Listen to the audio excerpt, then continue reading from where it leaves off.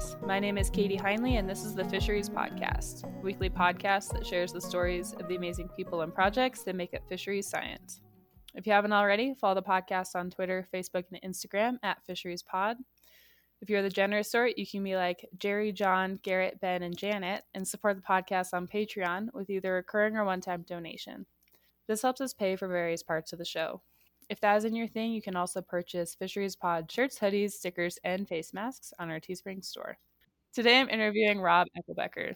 Rob is a PhD candidate at Montana State University with the Cooperative Fisheries Research Unit, where he is advised by Dr. Christopher Guy. Shortly after finishing his undergrad at Unity College, he moved to Oregon for a seasonal position with the Forest Service before working as a biologist for the Florida Fish and Wildlife Conservation Commission.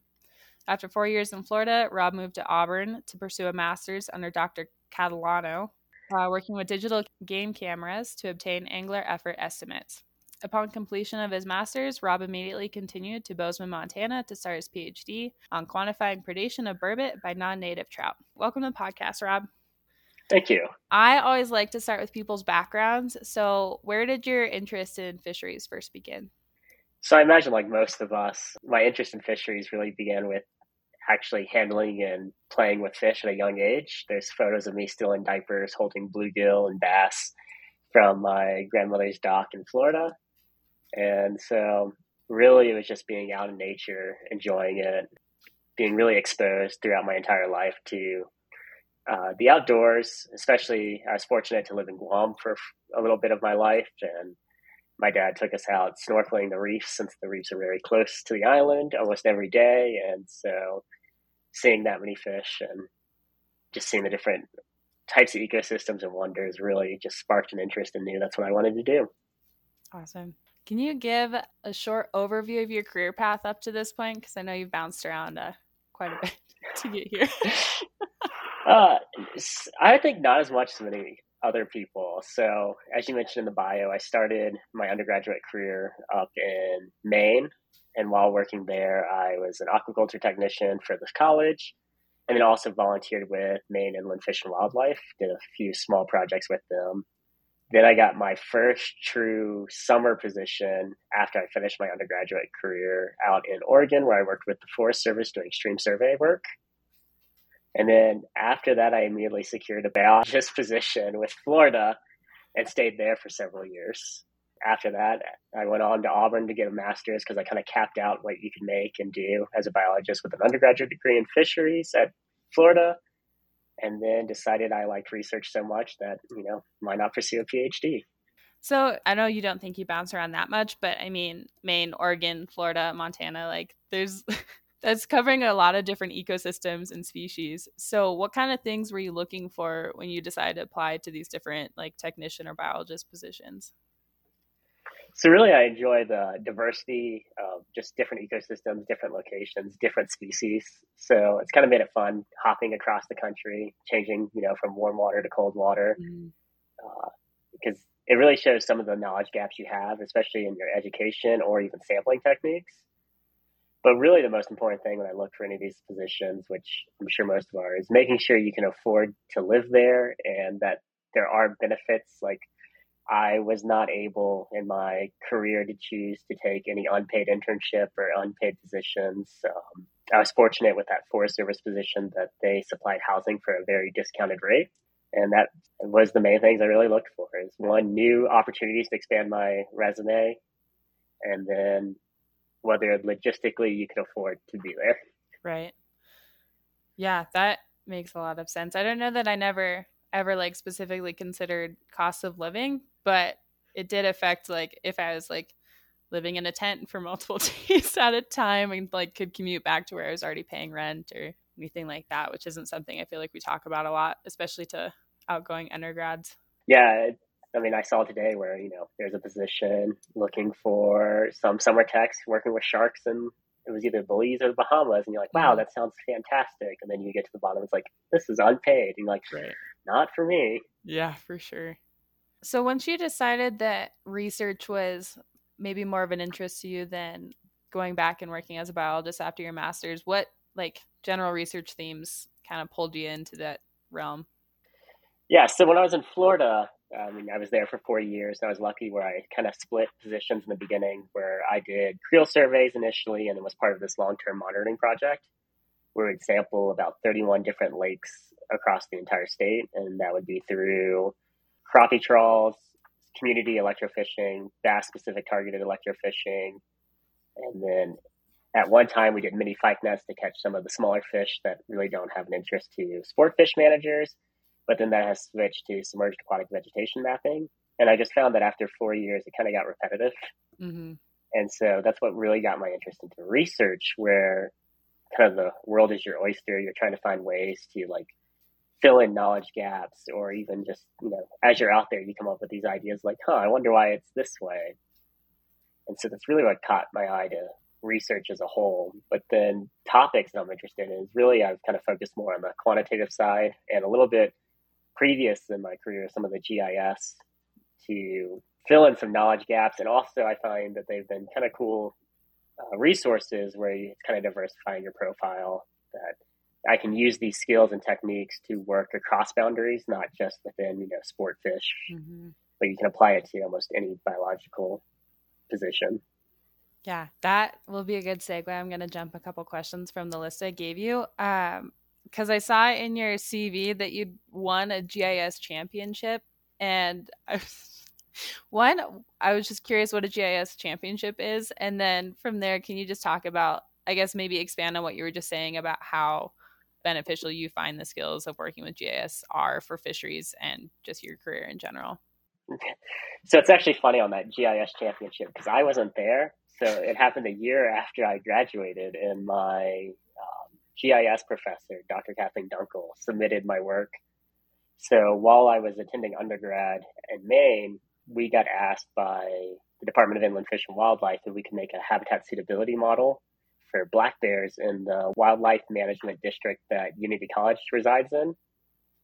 And then they also partnered with the Conservation Commission there to do studies where we'd collect actually DNA and such from black bears using snare traps.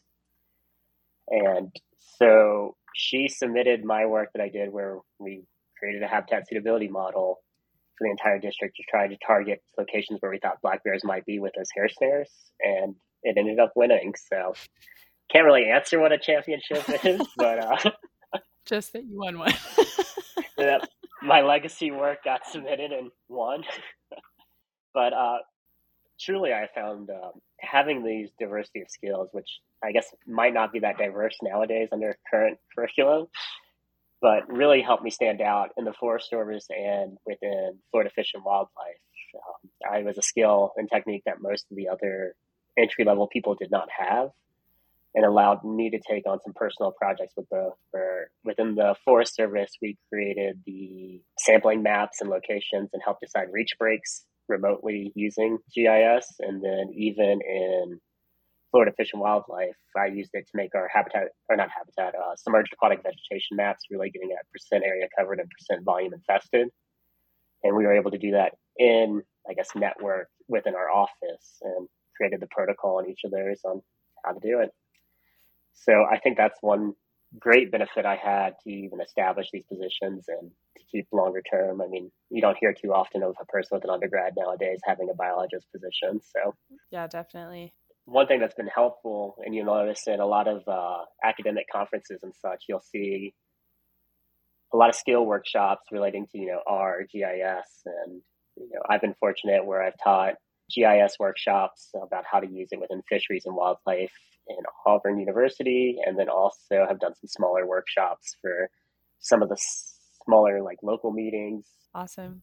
So I think it'd be good to jump back and talk a bit more about your work at Auburn. So what was that project? I know it was about angler effort, but can you talk about what you did for that, what you found most exciting from it?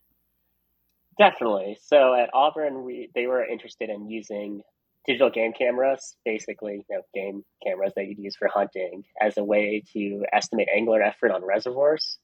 So these reservoirs were just too far out or too large to actually get comprehensive creel surveys done. And so what my project focused on was evaluating if this technique could even be used on these reservoirs. So what we did is we had digital game cameras placed on every public boat ramp located around a reservoir. And then we created relationships with it at a single point in time by using a flyover census count. So I partnered with Auburn Aviation and would fly out about 3 times a month and get instantaneous counts of how many boats were on the water and tell how many were fishing versus just recreationally out there, such as pontooning, wakeboarding. So we found that there was a relationship between, a single time and a single point in time from a single count from the flyover to how many trailers we saw in the parking lot. So then it got expanded again to see now how it would work in a single location through time. So we did an access creel at a single boat ramp location. We do so Alabama only does access creels on the weekends for the most part. So we copied their technique where you'd be there 7.5 hours before sunset and 30 minutes past sunset. And you'd interview any angler that was coming off the water. And again, we looked at the relationship between how many trailers we saw through time now at a single location to what the angler effort estimates were from the access creel, and found again that they worked. And then to finally make sure it works on the entire reservoir scale, we also implemented a roving creel and then saw how angler effort estimates from all the cameras on all the public boat ramps worked compared to the angler effort estimate from the entire reservoir using the roving creel. So overall, we found that the relationships existed and were quite strong, except they became quite weak in the summer when we just have so many more pleasure cruisers out there. Mm-hmm. Not every trailer's fishing, and we just couldn't differentiate in the pictures because, a pontoon can fish or just be out cruising. Yeah. So do you know I guess I don't know what the Fish and Game Agency in Alabama is called, but do you know, are they using game cameras now? To be honest, I'm not sure. I know a lot of states are kind of moving that way. During my time in Florida, we did something similar, but we actually used where it was motion triggered so that you could see an actual individual time of when a boat was put in or taken out. Mm-hmm. But I do know that game cameras are becoming a lot more popular in the States, at least, as a way to monitor some fishing effort. Right. Very cool. All right. So then you went from Alabama all the way up here to Bozeman, Montana. Still looking at recreational fisheries to some extent. Can you talk a bit about your PhD work so far here? So, though I'm here in Montana, my focus area is in Torrey Creek drainage of Wyoming, which is outside of Du Bois, Wyoming. So in the system, there is a trophy brown trout fishery, and also lake trout are found, and rainbow trout are stocked as a recreational opportunity. However, there's a native species known as a burbot, which is a freshwater cod since a lot of people don't actually know what a burbot is. And the burbot population has been declining over the years. And there's been several other studies looking at trying to figure out why the burbot decline is happening. One project has focused on seeing if they were getting stuck in irrigation canals. Another was looking to see if they were just out migrating out of the system. And the most recent one was looking to see if winter angling pressure was causing the decline. However, all of these have been ruled out as not major significant factors of declining the burbot population. So during a survey previous done by Wyoming Game and Fish, they noticed burbot tails hanging out of some brown trout mouths. So of course, naturally, the next topic to look at would be to see if these non-native trout species, which are really popular among anglers, could be causing the decline of burbot. So my project is really looking at evaluating the impacts that non-native trout, especially the brown trout and a little bit of the lake trout, are having, especially towards predation on burbot within the Torrey Creek system. How are you assessing if they're predating on burbot or not? So we extracted diets using a gastric lavage method. So essentially you're flushing water down their stomach to force them to regurgitate any contents that would be in their stomachs. And bringing that back to the lab, we can analyze down to what they're eating. With fish parts, a lot of it comes down to looking for a clithrum, which is a bone that connects to the jaw, any otolith parts that might be in the diet, or even vertebrae counts if you have enough of intact fish to see what it is. What we're really finding, though, is that these brown trout and lake trout don't seem to be really predating on burbot, but that we can only tell what's going on with the current system and the current population. So, are you also using stable isotopes, or is that still part of your project? It is. So another way we are evaluating it is we're using stable isotopes to determine trophic position. However, we are not using stable isotopes to isotopically match any predation items within Right. the stomach. And what we're finding is, even using that and some of the dietary overlap, is that brown trout that are adults kind of in the piscivorous stage and burbot have some overlap between them, especially in diet contents and these stable isotopes. But lake trout seem to be kind of ruled out as any possible decline.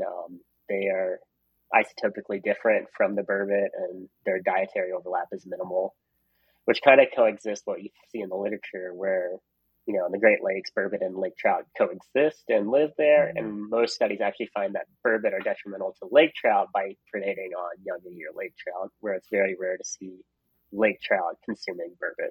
Do you have any idea of what might be causing burbot decline if it's not predation from these trout species?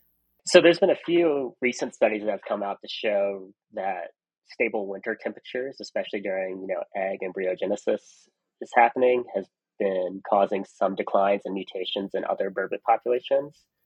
Really, it's showing that for a critical period that it's really important to keep the temperature stable. I haven't looked at our temperature data yet to ensure that it stays that way, but that is one possible concern we have. Another is recently running through some of the bioenergetics of burbot. We're finding that under the current composition of dietary contents they have, that it may not be enough to actually be a caloric gain. So during these growth models using bioenergetics, we're actually seeing that a fish modeled under maximum consumption, which is a theoretical limit, are actually losing weight. We've explored to see if different temperatures would change it, since burbot are a very cold-dwelling fish, and we're finding that even the temperatures that the Torrey Creek drainage are currently existing on, that does not seem to be the limitation. So it doesn't appear that global increase in temperature in the system itself, especially during summer, is not the major decline or a major reason for decline. It could just be that their prey preference that they're having in the system is not allowing for optimum growth. And really what we're noticing the difference between our system and other systems is the amount of fish found within the burbot diets is quite minimal. We're seeing about 33% by weight, where in other studies it's over 50. So is that more likely that they're losing out on like competition wise than they are being predated on? Or is it hard to say at this point?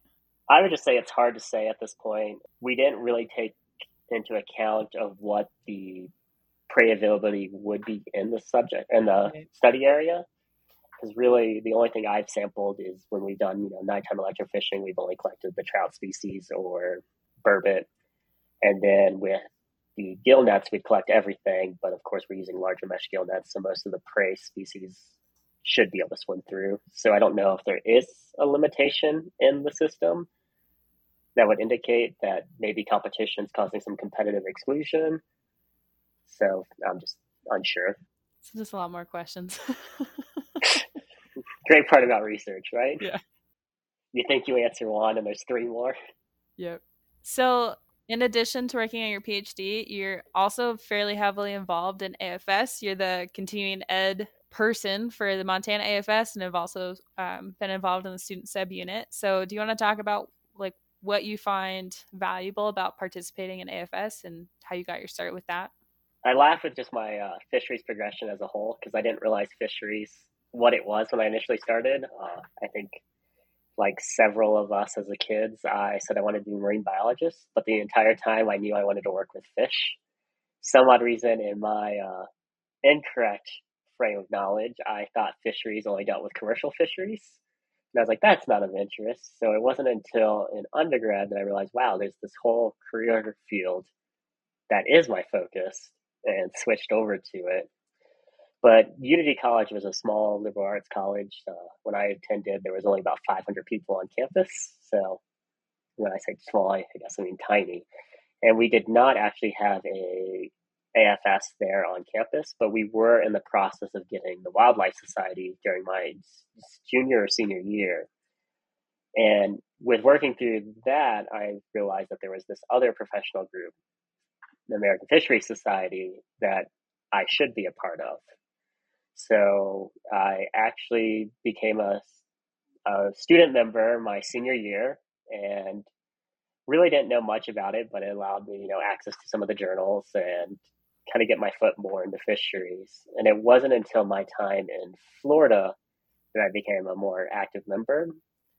So Florida has its own state meeting, and most of the XCOM is actually Florida Fish and Wildlife employees. And I was not part of the XCOM or anything there, but I started attending the annual state meetings. And then during my time at Auburn is when I really started attending every Southern Division national meeting and the state meeting at Alabama. Taking the workshops there, I've been fortunate to take several, including, Bayesian analysis. But I realized, like, hey, this is something that even I could do. And I have, as I mentioned previously, done a GIS workshop for some of the state meetings, and then even got asked for the Southern Division meeting to help put on a workshop where we talked about the use of those digital game cameras as a means to estimate angler effort. So I've kind of worked through the Fisheries Society, kind of like one is just a paying member and kind of attending these conferences, but really at Auburn is when I joined a student subunit and then really got an interest in recruiting undergrads and getting them into the society and the parent society. And I found that to be extremely beneficial on their part because it just seems so much more helpful as a student member to kind of having this more advanced person show them the ropes and say, like, there's this whole community out here. I mean, they have greatly developed web pages and everything, but how to build a CV or resume or how to write a cover letter to even their job board. And then as I've progressed now to even my PhD here at Montana State University, I got more involved with the student subunit and got asked if I'd be the chair of continuing education for Montana's AFS, which has been really exciting because then you kind of get to help plan and choose the workshops that go on at your state meeting. However, as anything is, getting some public involvement on like what people are interested in is kind of difficult, but as a whole, being a member has been greatly beneficial in the sense of there's so many resources available and it just connects you to other people and has a great way for you to network. And I thought it would have been extremely beneficial if I knew more about the AFS Society earlier in my undergraduate career. Yeah, for sure. Okay, so one question I always like to ask towards the end of interviews, especially of grad students, because I think we can get bogged down in our research really easily. What hobbies and interests do you have outside of your science that you do? So I imagine, like most of us, I spent a lot of time fishing. Really here, since Montana has such a huge fly fishing culture, I picked up fly fishing when I moved here. Before that, I can probably count on my hand how many times I attempted at fly fishing. The only thing I've ever caught before Montana was a bluegill on a fly rod. Perfect gateway fish, gets a lot of us into fishing. But other than that, other hobbies I'm really into is I played tennis as a high school student and continue that on, and now has evolved into pickleball with the growing popularity of that sport. Seems to have a lower entry to get other people to join more than tennis does. But really, those are my main two hobbies that I do. All right. Well, Rob, that brings us to the end of what we call the tough part of the interview and to our final 5 questions, which is a group of questions we ask each of the guests that come on the show. The first one is, what is your favorite fish? So really my favorite fish is the American eel, which might be surprising. I was fortunate in my time in Florida and was able to sample quite a few of them and work with Kim Bonvecchio. She had some side projects looking at how they were doing in terms of some recruitment problems. And I think one reason that they're just so interesting to me is they're a freshwater eel, but also the fact that they have that catagenous lifestyle, which is, the flip of the salmon, which everyone thinks of when you think of migrating fish species. And I don't know, I think it's just fascinating that both sides of that lifestyle exist and how it pays off for them. Also very difficult to get a length and weight on. So squirmy and slimy, but I mean, it was always exciting when you dipped one out electrofishing. Yeah, that's awesome. Okay. What is your favorite memory from your career so far? Working on that long-term monitoring project, I was able to work with a bunch of different local groups across the state. And one opportunity I had that I'll always remember is doing some gill nets for alligator gar and Gulf sturgeon, and just being able to handle those megafauna species, because it was remarkable. During my sampling event out there with them, we got a 104-pound alligator gar, and just God. holding up that dinosaur is amazing. One, they're just so big that you're like, wow. And then two, knowing, I mean, like they're a historic fish that's been around for a while, and I don't know, it's just so cool where, normally my time was spent electrofishing bass where you saw a 10-pounder and you're like, oh, that's kind of cool, which then you get desensitized to, but adding a whole nother magnitude to 100 pounds was just, I mean, and the hilarious part is where the biologist is there, he's like, all right, do you think you can release it? I was like, I can barely just stand here with it. Like, there was no moving with it. Right. Multiple person job.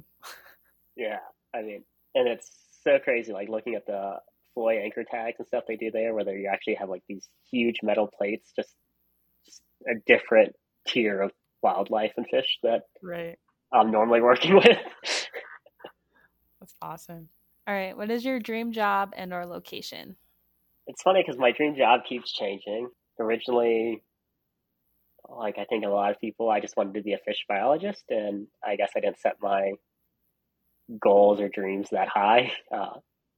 Was able to achieve that relatively early, and I mean, I think that's a great thing. It shows that the fisheries career isn't too far out of reach for most people, that it's actually achievable.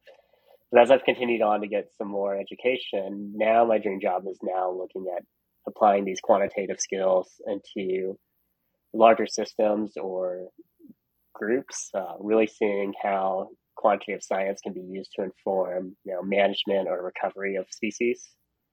So really now my dream job is change from being a biologist of a local, small, whatever chain you're in charge of, to really trying to apply these skills that we've learned in graduate school to impact an entire, either fishery or stock of a program, or what I think might be more exciting is even the recovery of other species. Mm-hmm. As far as location, I keep bouncing between warm to cold, but my time in Guam was definitely my favorite place I ever lived. So I think a nice remote tropical island sounds perfect, especially so nice. 6 months of winter in Bozeman last year. I can use, a tropical dream vacation. Yeah, for that's life. fair. It was a long winter. All right. If money was not an issue, what is one project you would like to work on? So really, just as I mentioned, my favorite memory is working with those megafauna of, alligator gar or the Gulf sturgeon. But really, if money was not an issue, it'd be cool to work on any other project that deals with some of these other fish species that I would classify as megafauna in different countries. Anything in the Amazon River, especially with the, Arapaima, sounds fascinating. Even changing it kind of out of the fish world, but, there's a few species of river dolphins left, doing anything with them. So really, it would just be the opportunity to do some kind of study abroad and really work with some sort of megafauna. However, there's plenty of stuff still here that, is beyond exciting. I don't really have a good answer on this. I mean, I've never done any salmon work, so even though that isn't necessarily like remote or hard to get to, it still sounds very fascinating to me. Mm-hmm. So I really don't think money's the issue. I think it's just deciding on something. Yeah. I want to do it all. That's funny. All right. Last question is, if there was one point or principle you could have programmed into everyone's head, what would it be?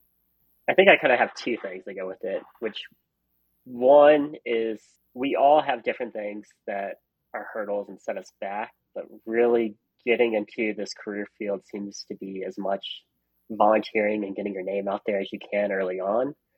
So I'd really say during your undergraduate career or even before, try to contact local agencies. I was fortunate when I was in Texas that I volunteered with Texas A&M's Animal Rehabilitation Keep as a high school student. And though, a lot of it was cleaning and feeding animals, but at least it started giving me some of the husbandry skills that I can put on a resume, which then linked on to when I started with my undergraduate that I volunteered with the Maine Department of Inland Fish and Wildlife, did a few creel surveys with them, helped tag fish that were going to be released for recreational opportunities, and really getting the diversity of skills and even these one-liners you can put on your resume sets you apart in that early career part when you're trying to apply for those summer internships or even your first job. And then the second thing I could say, which has been extremely beneficial to me, is try to diversify yourself in some way. I was lucky and I had that GIS background that I obtained from undergraduate.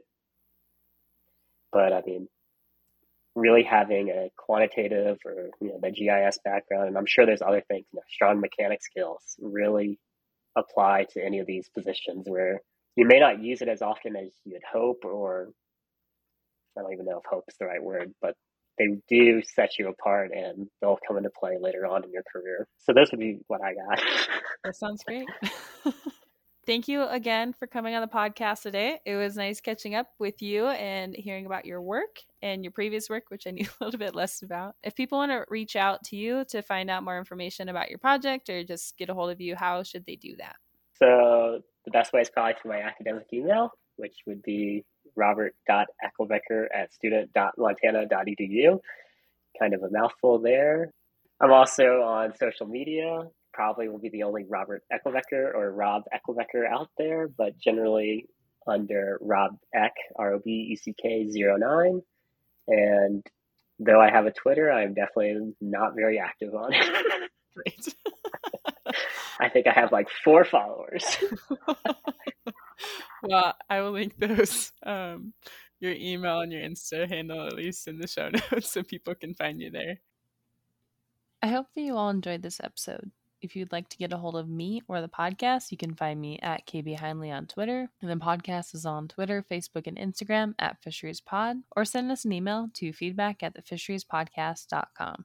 You can download past, present, and future episodes on your favorite listening app or stream it from Spotify or thefisheriespodcast.com. And don't forget, you can help support the podcast with a monthly contribution through Patreon or by rocking some awesome Fisheries Podcast shirts, hoodies, and stickers available on Teespring. I'm Katie Heinley. Thank you for listening to this episode of the Fisheries Podcast. And remember, volunteer early and diversify your skill set.